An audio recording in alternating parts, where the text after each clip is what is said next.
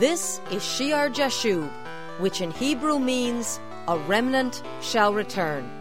Hi, this is Patty Scalzo, and I would like to welcome you today to our Bible study broadcast from the Church Fellowship of Shear Jashub Christian Tabernacle in Madison, Connecticut. My husband, Pastor Greg Scalzo, is currently teaching an in-depth series entitled Heavenly Authority. So let's go right into the Sunday service and listen as Pastor Greg ministers the Word.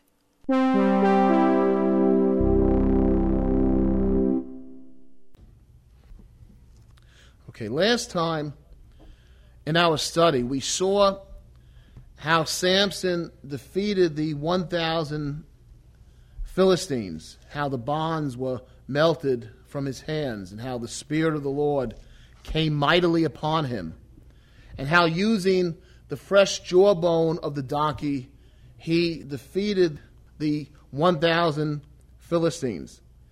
And a donkey, especially a domesticated donkey, can be to its owner an obedient, a loyal servant. But sometimes they can be stubborn animals, especially the wild donkey. And so that jawbone, as Samson's slaying the 1,000 with that jawbone of the donkey, it's symbolic of Samson himself. Because Samson is a servant of the Lord, but in some areas he's a very stubborn man. He's a man with a wild streak. But God will still use him as an instrument to deliver Israel from the Philistines. But it will mean Samson's death, even as that jawbone is from a dead donkey. It says in chapter 15 of Judges, verse 20, after this incident, it says, and he judged Israel 20 years in the day of the Philistines. So he was a leader in Israel for 20 years. We'll pick up today in Judges chapter 16 and verse 1. Verse 1. Now Samson went to Gaza. That's the more usual pronunciation in the past. Today we say Gaza, the Gaza Strip. Samson went to Gaza and saw a harlot there, and he went into her. Now again you have Samson's sin. And you know that even with all his great strength and the boldness of personality he showed with the Philistines, he's really a very weak character. He's weak when it came to women. He's weak especially when it comes to pagan women. We saw how he took his wife from the Philistines, even though it was against the law. And now here at Gaza, one of the 5 principal cities of the Philistines, he sees another pagan woman, and he goes to her, and this time she's a harlot. The sin is getting worse. The sin is progressing. He has this weakness, and he just can't help himself. And remember, he's supposed to be a judge, right? And the judge was a deliverer. He was a deliverer from injustice. He was one that was supposed to settle disputes in a just way. He was supposed to be one who maintained order and justice. And not only that, but he's a Nazirite. He's a Nazirite with the long hair from the womb. That's the reason for his strength. And as a Nazirite, he's supposed to be a symbol of consecration. That word Nazirite means separated. One separated unto God by a vow. And he's supposed to be a symbol of being set apart, of being clean, of being holy. Remember, the angel of the Lord says to the mother and to the father, be careful, please be careful. He's supposed to be brought up as this Nazirite who's separated and a sign of holiness and cleanness and the best things of the law of Moses. And instead, he's there with a pagan woman, and not only that, but she's a harlot. The strong man is very weak in his character. Let's look what happens. Verse 2, when the Gazites, or the Gazites, were told, Samson has come here, they surrounded the place and lay in wait for him all night at the gate of the city. They were quiet all night, saying, in the morning, when it's daylight, we will kill him. And Samson lay low till midnight. Then he arose at midnight, took hold of the doors of the gate of the city, and the 2 gate posts, pulled them up, bar and all, put them on his shoulders, and carried them to the top of the hill that faces Hebron. This city is an important city.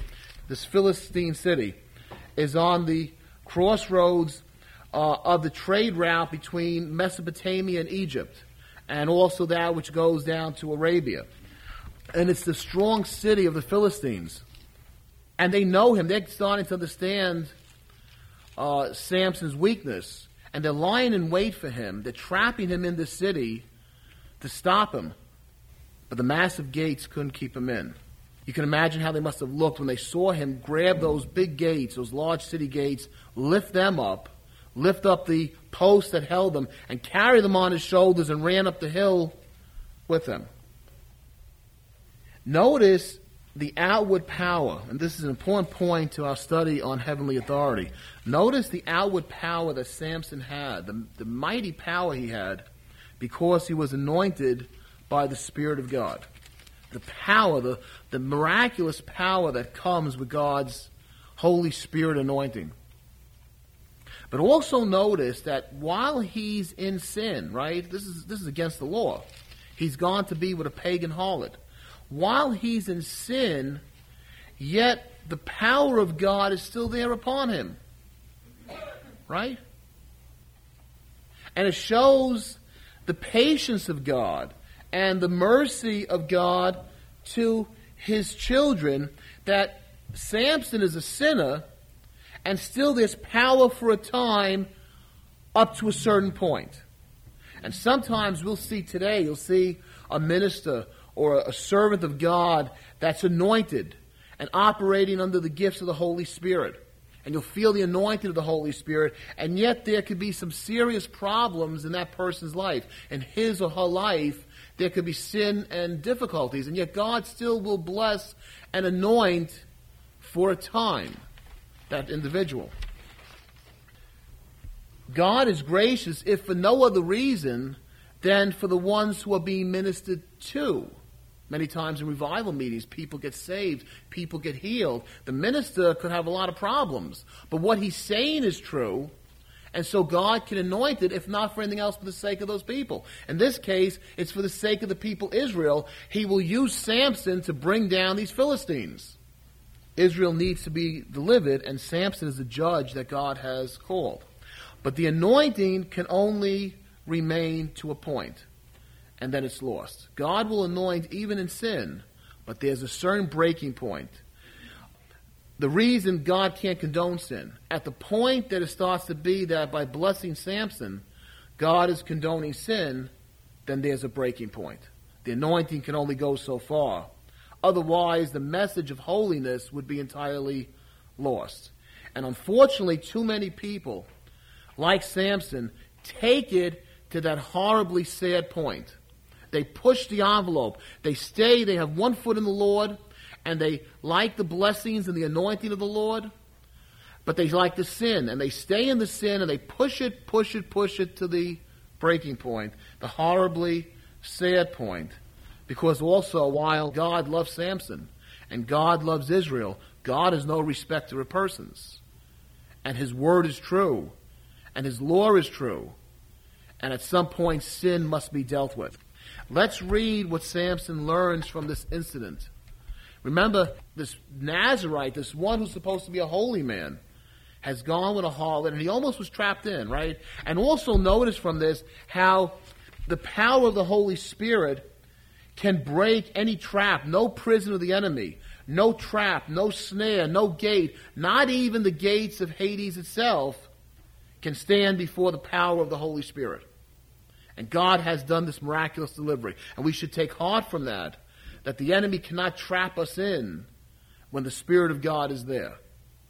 The gates can be broken, and we're released and we're free in the Spirit. Samson should learn from this. Samson should learn that because he sinned, he almost got himself in a terrible situation, except that the grace of God was there. But what happens? Verse 4, immediately after this it says, Afterward, it happened that he loved a woman in the valley of Sarek, whose name was Delilah. That valley of Sarek is a valley in southern Palestine.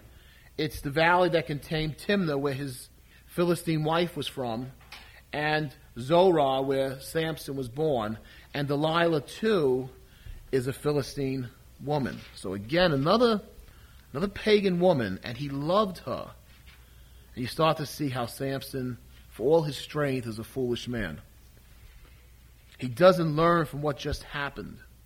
He's going to repeat the same thing over and over. And that's sad. We see it so many times how people can make the same mistakes over and over again. Everyone sins, everyone makes mistakes, but we should learn from what we've done wrong and be able to seek the Lord to help us to change, that things would get better, that things would go well. But when we don't learn from what just happened, then there's sadness. A person that doesn't learn, such a one is condemned to sadness at the hands of the world. And Samson has not learned. He loves now this woman named Delilah. Verse 5, and the lords of the Philistines, so the ones with the money, the ones with the power of the enemy, they came up to her and said to her, they're becoming wiser and wiser on how to trap him. They know his weakness. And said to her, entice him and find out where his great strength lies, and by what means we may overpower him, that we may bind him to afflict him. And every one of us will give you 1,100 pieces of silver. And every one of us will give you 1,100 pieces of silver.